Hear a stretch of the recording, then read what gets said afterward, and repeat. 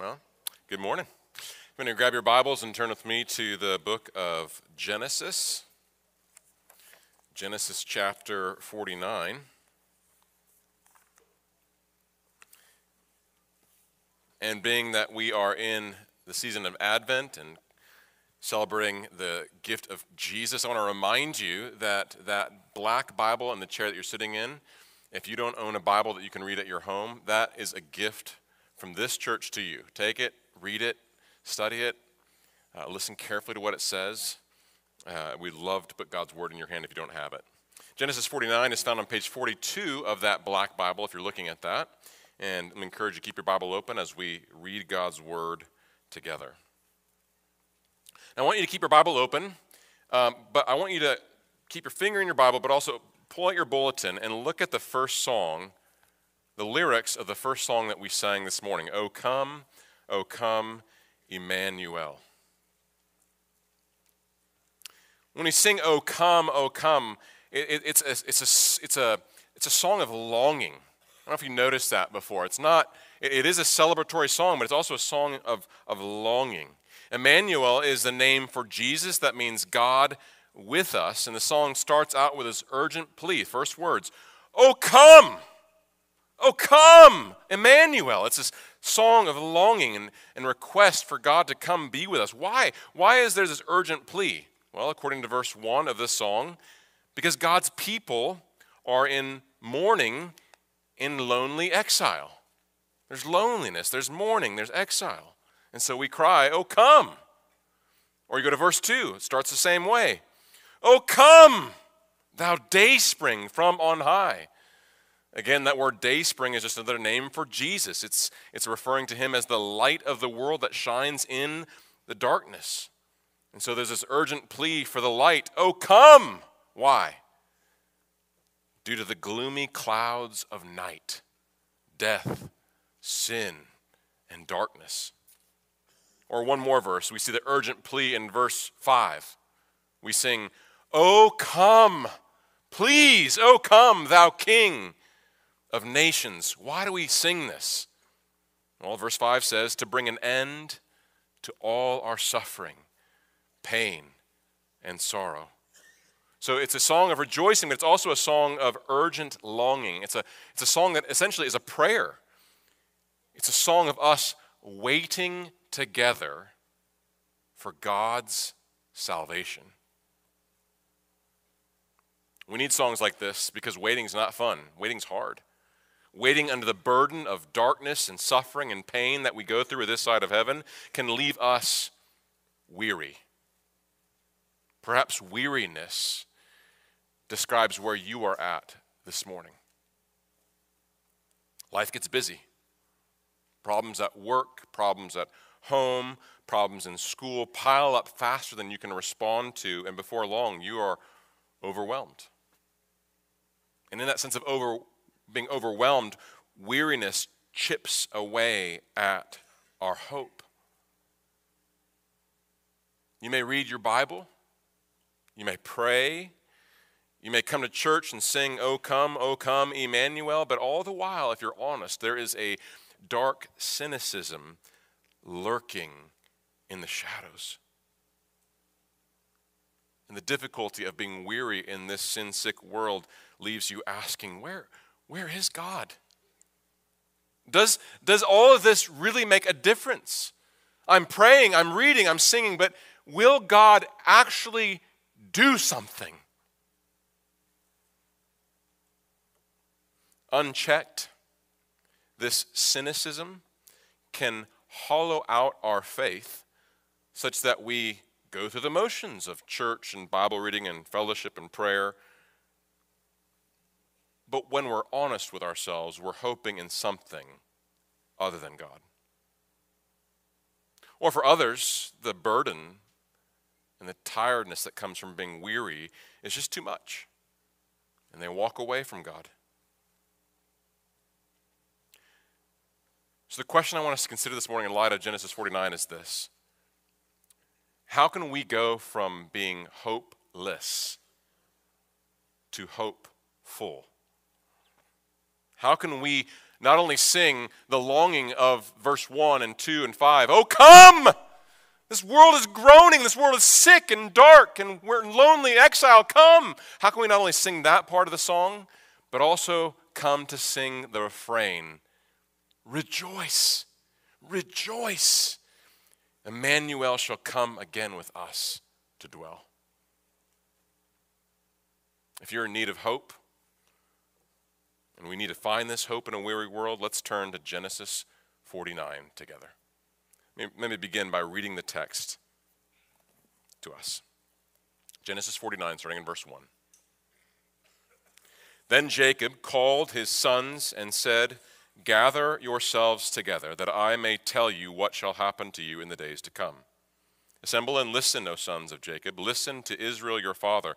Reuben, you are my firstborn, my might, and the firstfruits of my strength, preeminent in dignity and preeminent in power. Unstable as water, you shall not have preeminence, because you went up to your father's bed. Then you defiled it. He went up to my couch.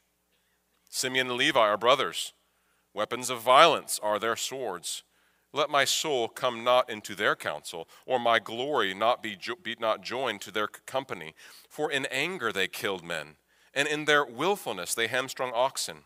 Cursed be their anger, for it is fierce, and their wrath, for it is cruel. I will divide them in Jacob and scatter them in Israel. Judah, your brothers shall praise you. Your hand shall be on your neck of your enemies. Your father's sons shall bow down before you. Judah is a lion's cub. From the prey, my son, you have gone up. He stooped down. He crouched as a lion, and as a lioness. Who dares rouse him? The scepter shall not depart from Judah, nor the ruler's staff from between his feet, until tribute comes to him, and to him shall be the obedience of the peoples. Binding his foal on the vine and the donkey's colt on the choice vine, he has washed his garments in wine and his vesture in the blood of grapes. His eyes are darker than wine, and his teeth whiter than milk. Zebulun shall dwell at the shore of the sea, and shall become a haven for ships, and his border shall be at Sidon. Issachar is a strong donkey crouching between the sheepfolds. He saw that a resting place was good, and the land was pleasant, so he bowed his shoulder to bear, and became a servant at forced labor. Dan shall judge his people as one of the tribes of Israel. Dan shall be a serpent in the way, a viper by the path that bites the horse's heels, so that his rider falls backward. I wait for your salvation, O Lord. Raiders shall raid Gad, but he shall raid at their heels. Asher's food shall be rich, and he shall yield royal delicacies. Naphtali is a doe let loose that bears beautiful fawns.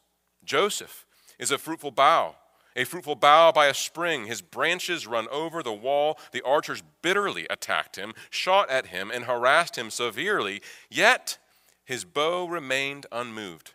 His arms were made agile by the hands of the mighty one of Jacob. From there is the shepherd, the stone of Israel.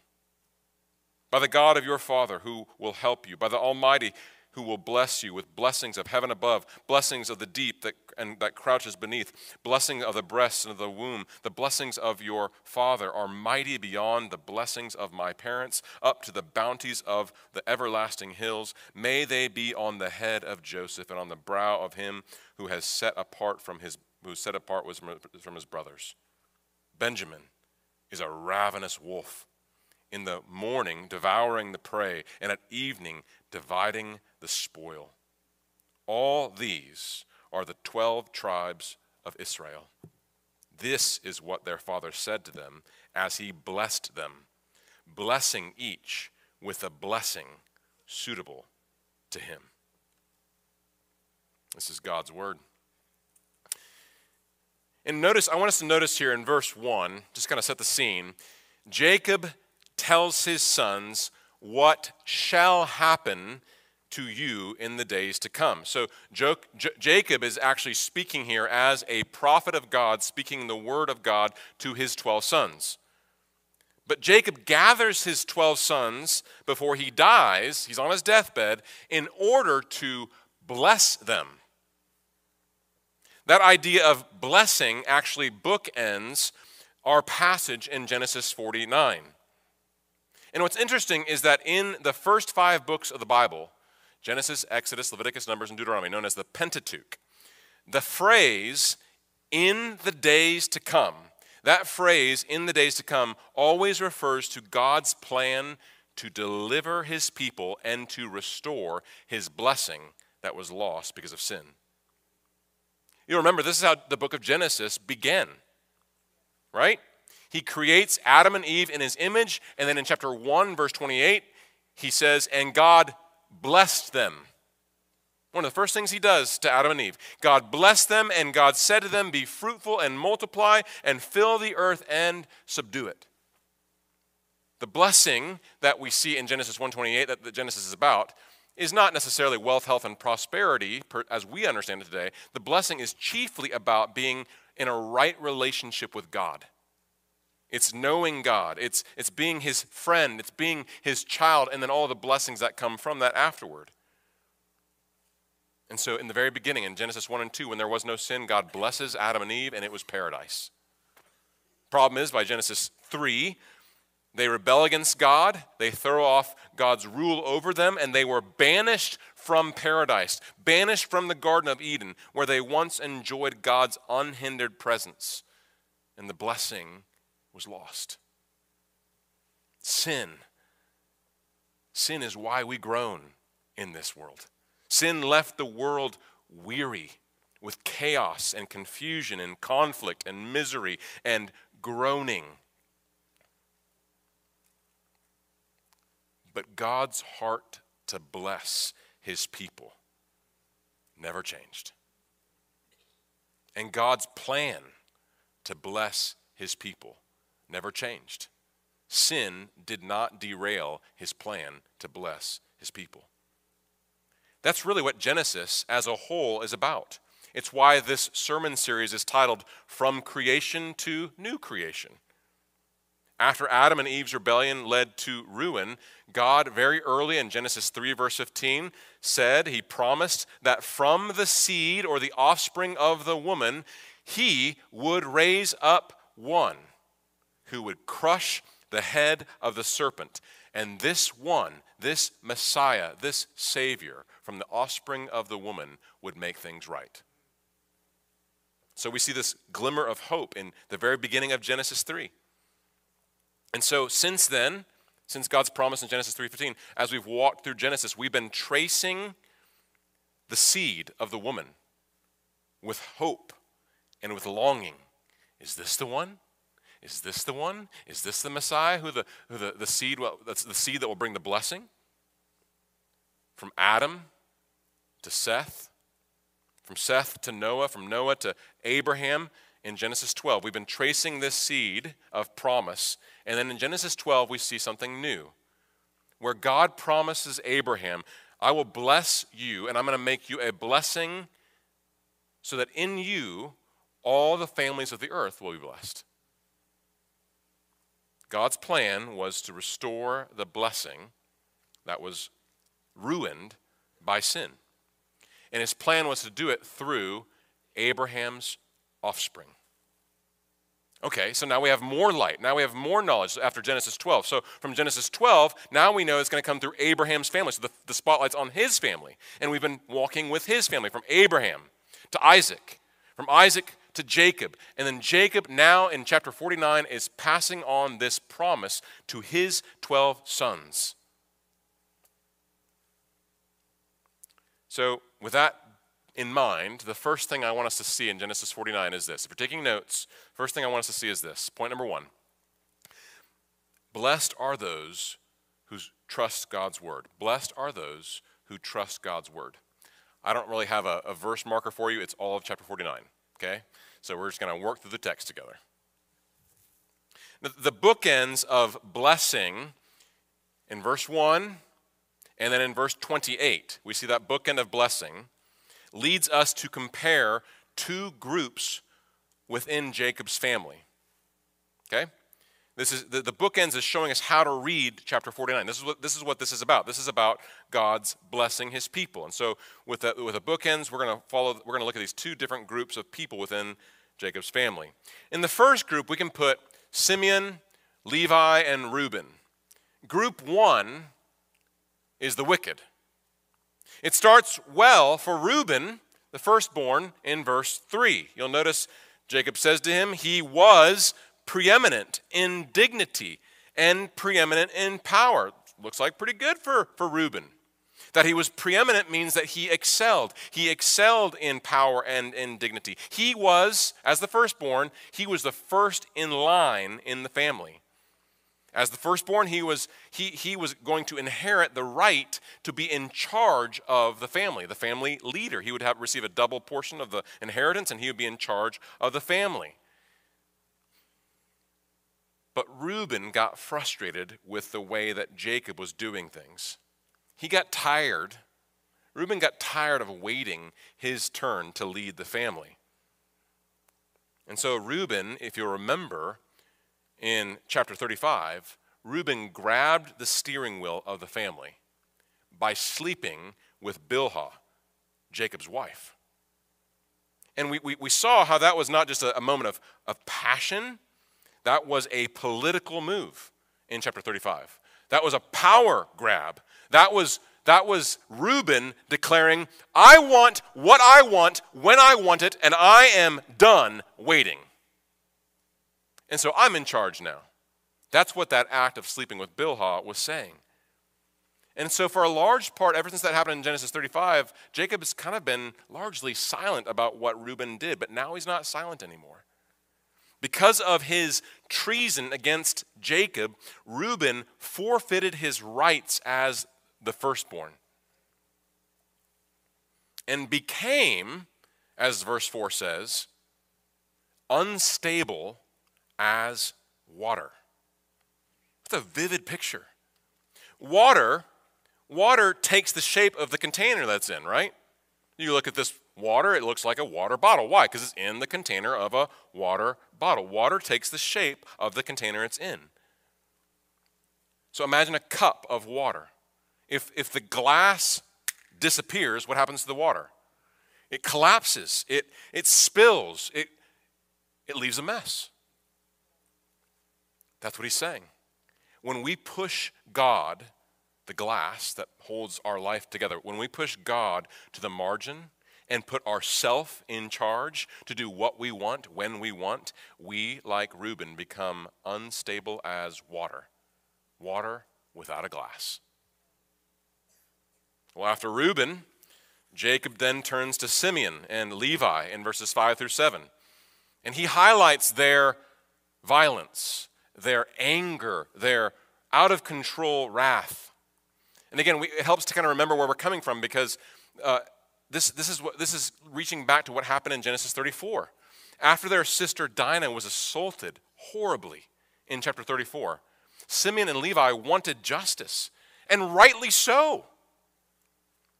But they weren't willing to wait on God for justice. And unwilling to wait on God and do it God's way, they took matters into their own hands. They wanted something so badly that their desires, their feelings took control of them, rather than having God in control of their lives. And with their desires in control of them, hatred created a blind rage that led them to massacre an entire city, many of them who had nothing to do with what happened to Dinah. And so rather than finding the justice that they were longing for, they became unjust. And so as a result, Jacob now speaks to Simeon and Levi, and he refuses to come into their counsel, verse 6. And he warns them that God would scatter their tribes in Israel. So group 1 is the wicked. That's kind of one of the bookends that we see in Genesis 49. But then in group 2, we find largely Joseph. So group 2 would be referred to the righteous. The righteous. Group 1 is the wicked, group 2 is the righteous. Well, what was life like for Joseph in Egypt? Well, verse 23 tells us what life was like for him. The archers attacked him. shot at him, and harassed him severely. We can think of his brothers betraying him, selling him into slavery, being falsely accused by Potiphar's wife, suffering in prison. That verse 23 describes that experience. In terms of his circumstances, Joseph was in a desert wasteland, attacked, shot at, severely harassed. We wouldn't wish that on anybody, but that was his life. And given Joseph's circumstances, we expect after all of this, what happened to him, we expect him to be weary, hopeless, bitter, ready to throw in the towel. Right? But notice how Jacob describes Joseph in verse 22. Verse 22, Joseph is a fruitful bough by a spring. In other words, he's like a tree. That's what a bough is, the branches of a tree, firmly planted by streams of water. So you have the first group, you have the wicked who are unstable and scattered. But in contrast with the second group, the righteous, they may have a difficult, painful life, a desert wasteland of circumstances, but they, verse 24, remain unmoved. They are, like Joseph, fruitful in a desert. Do you want that type of life, church? Do you want to be able to be fruitful in a desert? Me? Sign me up. How does this happen? How did Joseph thrive? How was he able to be fruitful in a desert wasteland? Well, again, verse 24 tells us. We don't have to guess. Verse 24, his arms were made agile. How? By the hands of the mighty one of Jacob. By God. Rather than try to put himself in the place of God like Reuben and Simeon and Levi did in their desire, emotion-controlled lives, Joseph said, no, I'm going to trust God. This is hard, but I'm going to trust God. In fact, I'm going to rely on God to strengthen me and keep me going even in the desert wasteland. God must strengthen us. Amen. But how does God do this? Yes, God strengthens us. Strengthen us, God. But how does he do this? Well, our scripture reading this morning was from Psalm 1. Pull out your bulletin again. We're going to put your bulletin to work this morning. Page 4. Notice in Psalm 1 of page 4 your bulletin. Psalm 1 is going to contrast two groups, the righteous and the wicked. The righteous, how does he describe the righteous? Is like a tree planted by streams of water that yields its fruit in season. Now just pause. Does that sound familiar to Genesis 49? And what God said through Jacob to Joseph? Or in contrast, in Psalm 1, we have the wicked. They're not like the tree. They're like the chaff. They're like the kernel of your popcorn that when you throw it up in the wind, the kernel of grain falls to the ground, but the chaff, the husk, is so light it goes wherever the wind pushes it. It's a slave of the circumstances. If the wind drives it east, it goes east. If the wind's going west, it goes west. The wicked are like chaff that the wind drives away, or we might say, like the wind scatters. Scatters as Simeon and Levi's tribe would be scattered. The righteous and the wicked. The fruitful bough and the scattered chaff. How does God transform the righteous like Joseph and turn somebody like Joseph into a fruitful tree? Well, Psalm 1 provides the answer. Verse 1 of Psalm 1, blessed is the man who walks not in the counsel of the wicked. Then skip down to verse 2. But his delight is in the law of the Lord, and on his law he meditates day and night. See what he's saying? The psalmist is saying that God strengthens the weary and God transforms us from hopeless saints to hope-filled saints by his word, by his law, by the Bible. And that idea that we see in Psalm 1 includes something, if we're going to read God's word, that includes something to avoid and something to pursue. When life knocks us down, when life leaves us weary, the path of the wicked is tempting because it's easy and it's wide. The path of the wicked means that we can fit in with the world. The path of the wicked means that we can fly under the radar and not face the persecution of the world for being Christ-like. It means the way of the wicked promises that we can get ahead. The way of the wicked promises that we can hear the applause and approval of this world that we're so desperate to hear. The way of the world promises immediate pleasure you don't have to wait for. The way of the wicked is a shortcut for those who are tired of waiting for God. But the way of the wicked leads to destruction. Therefore, we must avoid the counsel of the wicked, the way of sinners, and the seat of scoffers. We avoid the counsel of the wicked. Why? Not just because we are about avoiding certain things. We avoid the counsel of the wicked so that we can pursue God and we can hear his voice in the pages of Scripture. So there's something we avoid, there's something we pursue. We pursue God and his voice in the pages of Scripture. Now, listen, when we're tired and weary, when we're beat up and we're weary of waiting on God, reading his word may be the last thing that you want to do. I get that. I feel that way at times. But friends, isn't it true that it's often when we don't want to read the Bible that it's then that we often need it the most? The psalmist prays in Psalm 119, "My soul is weary with sorrow. Strengthen me according to your word."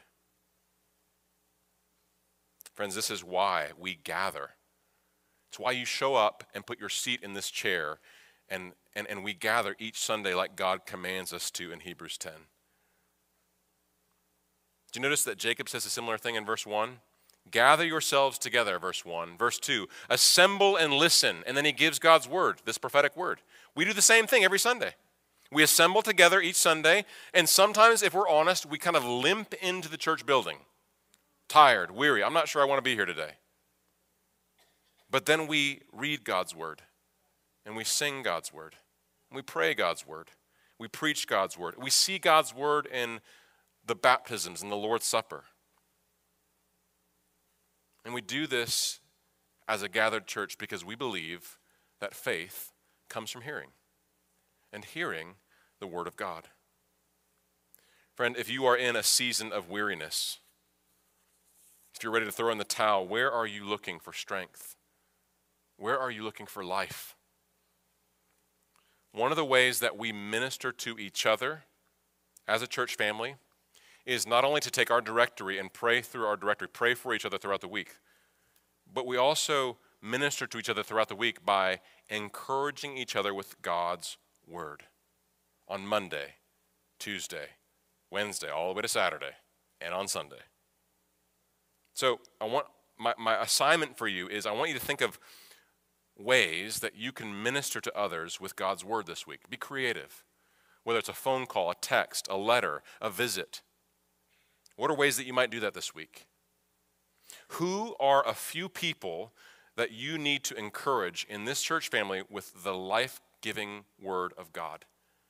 Don't just hear me say that. I want you to think of a name or two this morning and jot that name down, and that's who you're going to reach out to this week. It could be a 5-minute phone call. It could be you sharing what you read in the Bible that morning, but you're going to encourage them with God's word and pray with them. Because when our souls are sick with sorrow, God strengthens us with his word. God's word strengthens. God's word gives life.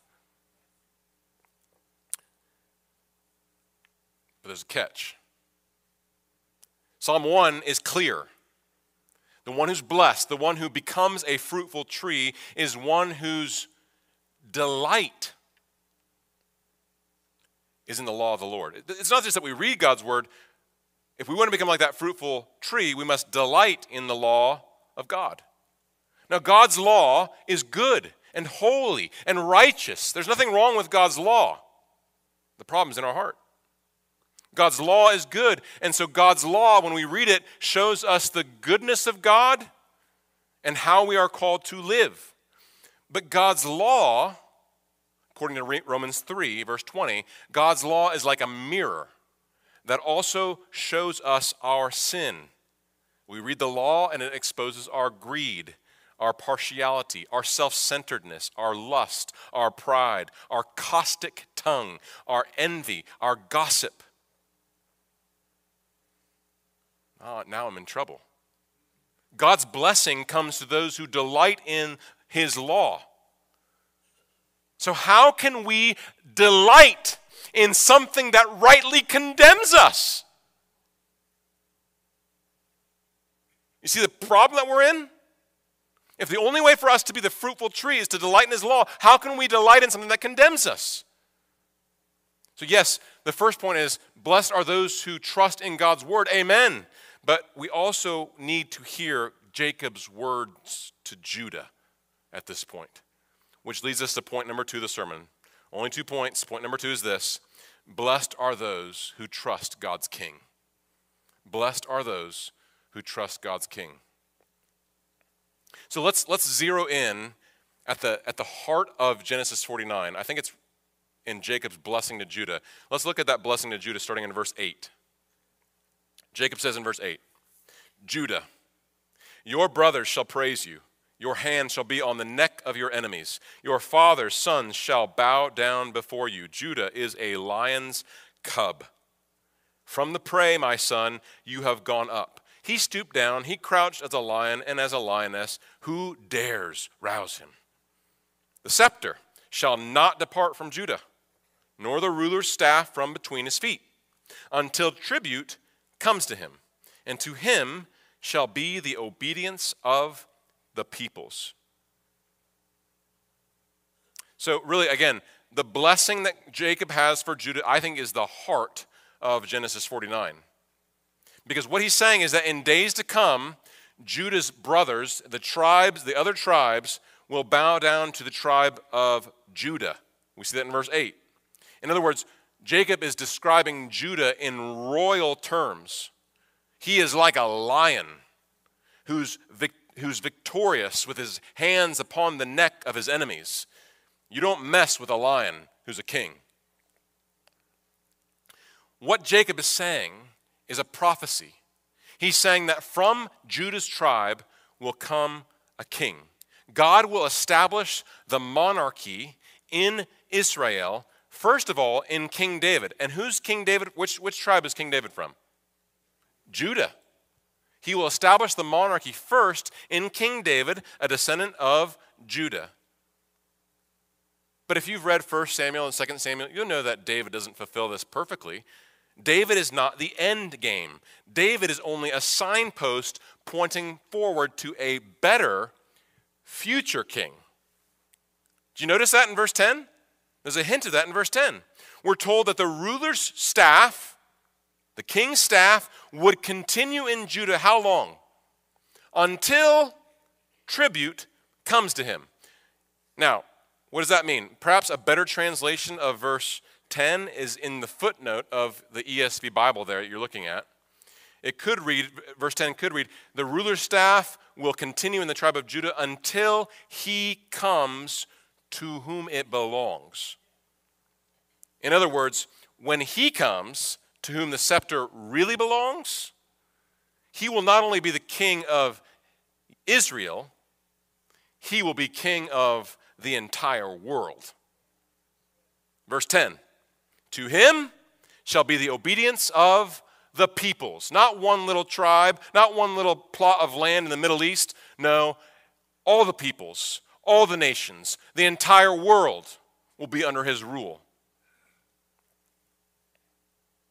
If you ever watch a Formula One race, when the race is done, what does the victor do? He takes a victory lap. Formula One victory lap around the racetrack.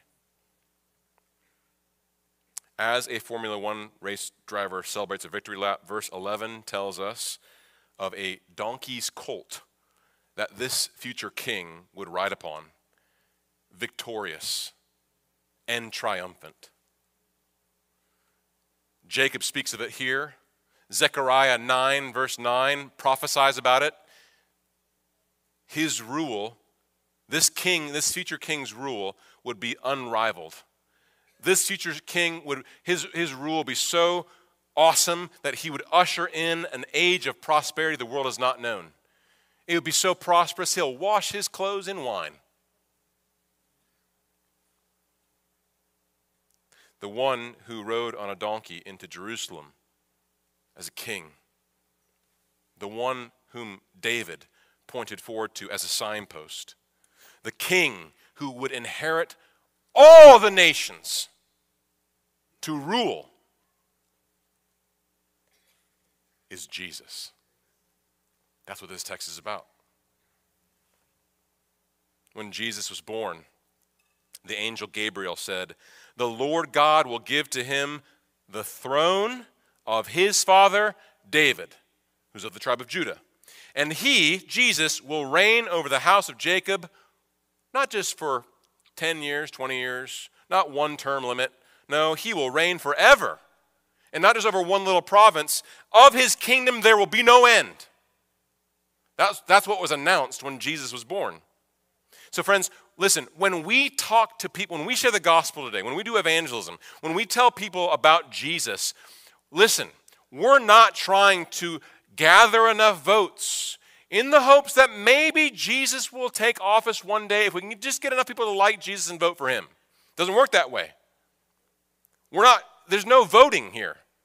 He's declaring Jesus is king right now.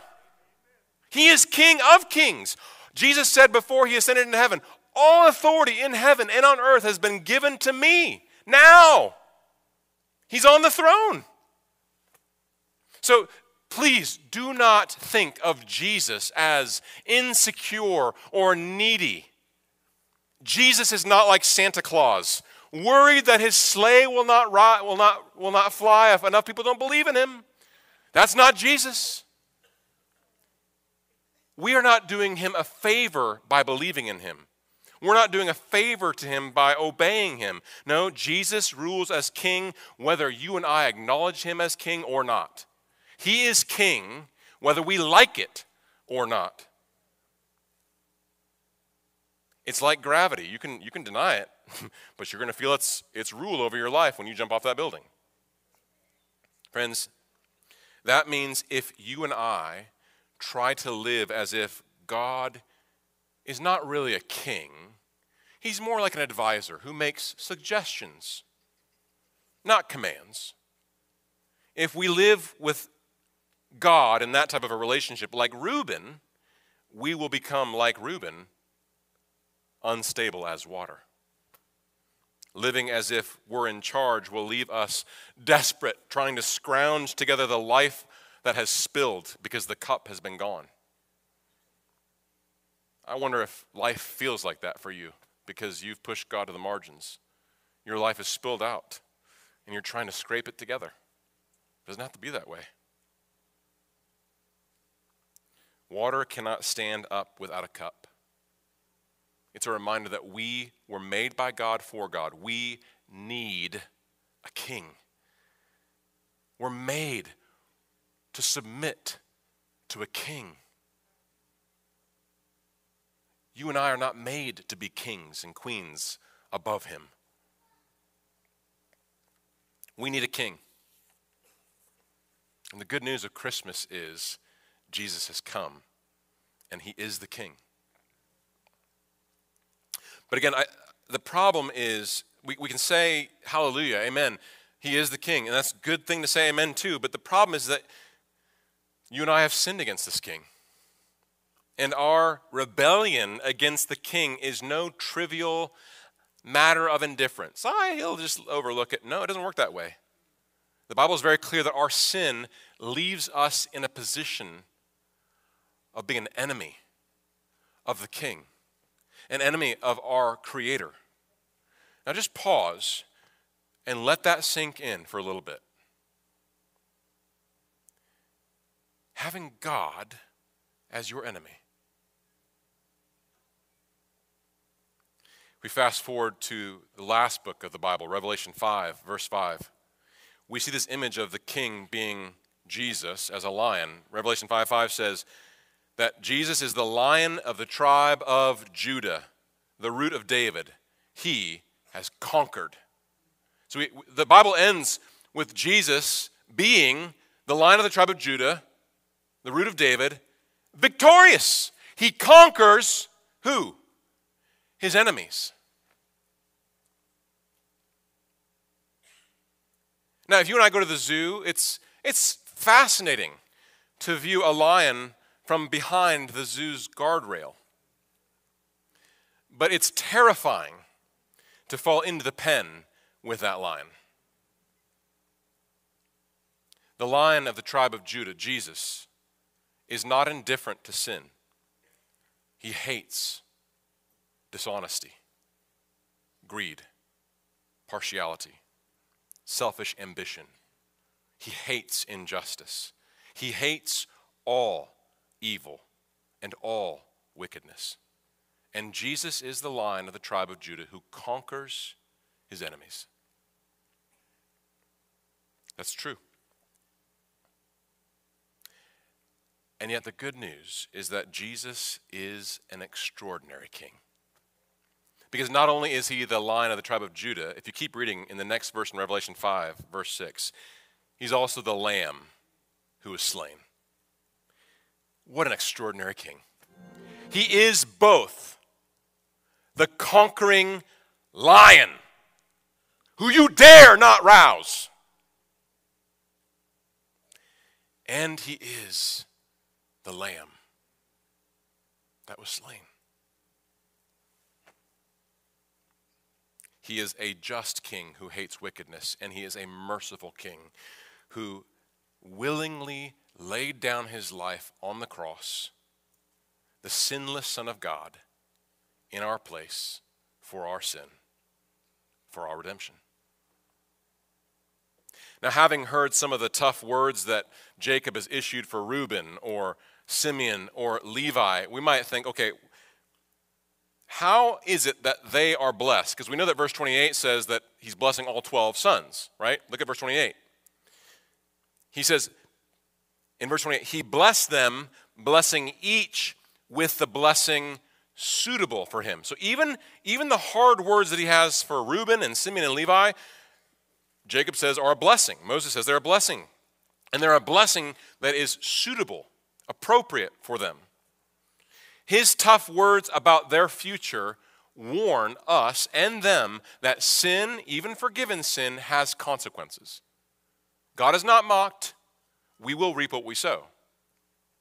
But these hard words for the wicked in chapter 49 are also a loving warning to the sons of Jacob and to us.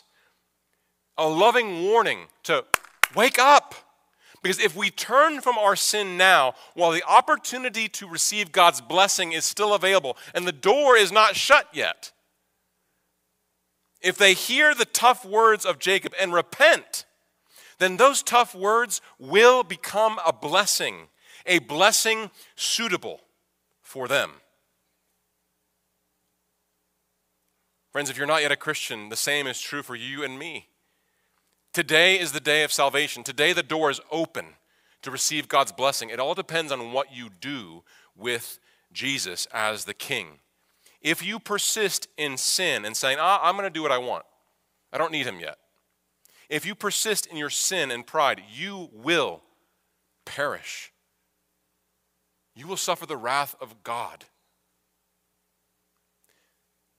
But if you turn from your sin today, if you repent, if you bend your knee to King Jesus and you trust in him alone as your king and as your leader and as your savior, you will not perish, you will live, and you will live eternally. That is the promise of God. I pray that you do that today. Today is the day of salvation. Now, I want us to imagine the first audience of Genesis 49. They would have likely been the Israelites who were wandering in the wilderness before they went into the promised land, or the Israelites who were suffering in exile after their disobedience to God, whether in Assyria or Babylon. whoever it was, these first readers, the Israelites, who likely, they would know which tribe they were from. As they heard Jacob's specific word for each tribe, they would see what Jacob said to each of the sons in their history. At each point, they could nod their head and say, yeah, we've lived long enough and we can see what Jacob said. And yep, it happened. Yep. Just as God said it would to Zebulun and Dan and Asher and Benjamin. In other words, what God said would happen happened. God is faithful. And God's faithfulness is the point, friends. In the days to come, God will do exactly as he has said to us in his word. So what does this mean for us then? Well, before we close, look at Jacob's words in verse 18. Kind of a random verse. He's talking about these blessings, and then in verse 18, he kind of pauses and interjects this. I will wait for your salvation, O Lord. Hold on. He's in Egypt. He was going to die in the promised land. Joseph came and was the savior of all these people. Have they not experienced God's salvation from the famine in Egypt? Yes.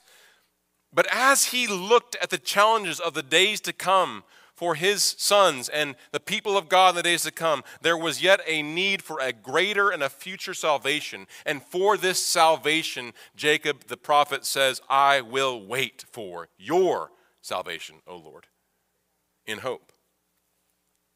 Friends, if you're a Christian this morning, you have past tense experienced God's salvation. You are presently living in his salvation. But this side of heaven, we, like Jacob, also wait in hope for the completion of our salvation. This is not the best it's going to get. The world still groans under the curse of sin. But Jesus is coming back. And when he comes back, he's going to lift that curse. And then our salvation will be complete.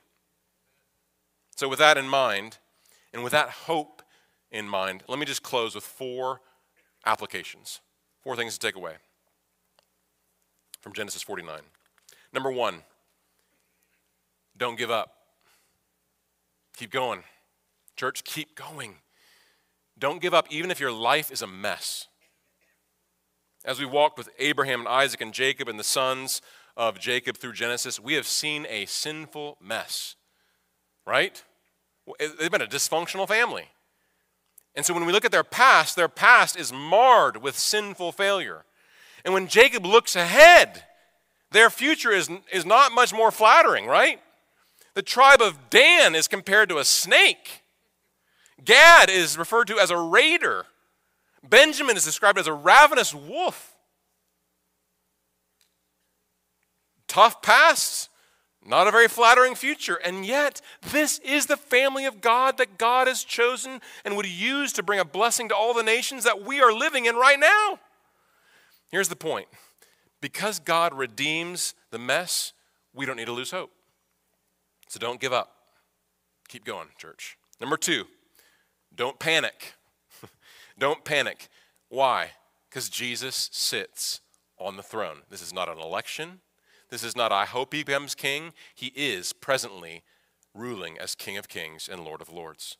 And Joseph's life testifies how a sovereign God is able to overrule what was intended for evil and use it for good. Jesus is the ruler of the tribe of Judah that verse 10 spoke about. And there's no term limit for him. Verse 10 says, the scepter shall not depart from his hands. He's in charge, and so we hope in his rule and reign, no matter what happens. So don't give up. Number 2, don't panic. Number 3, ditch the lesser hopes for hope in Christ.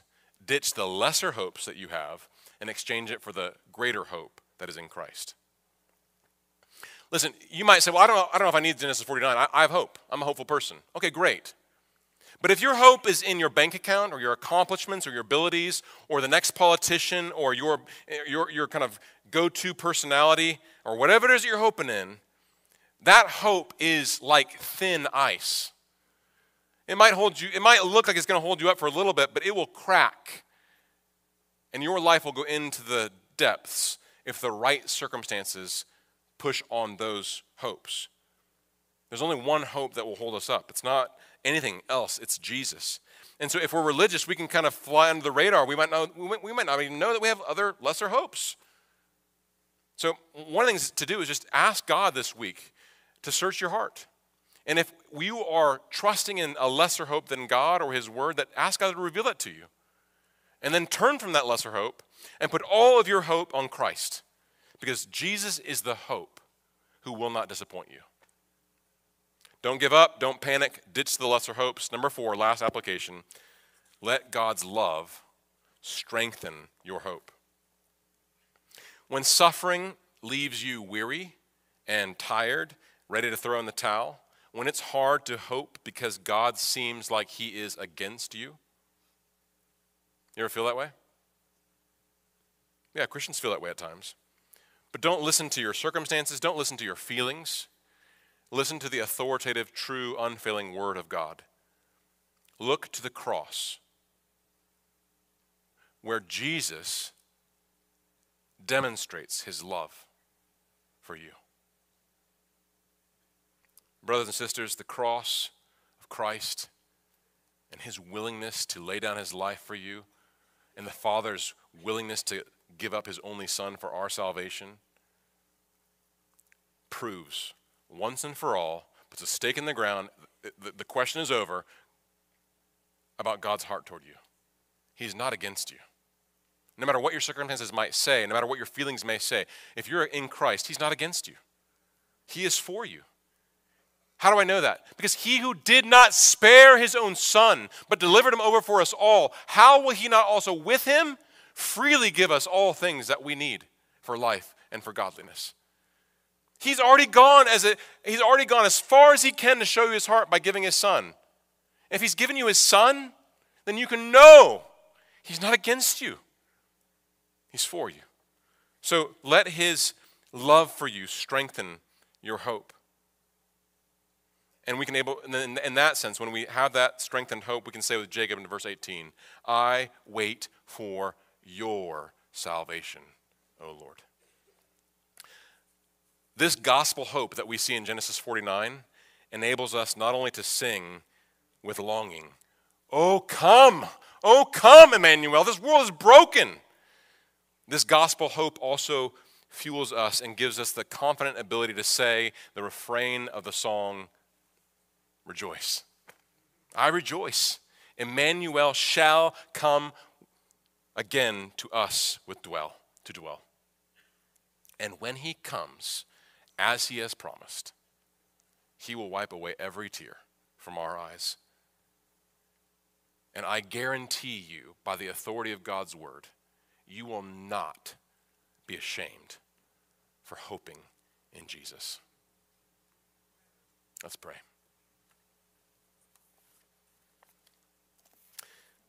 Father, we love you and we thank you for King Jesus.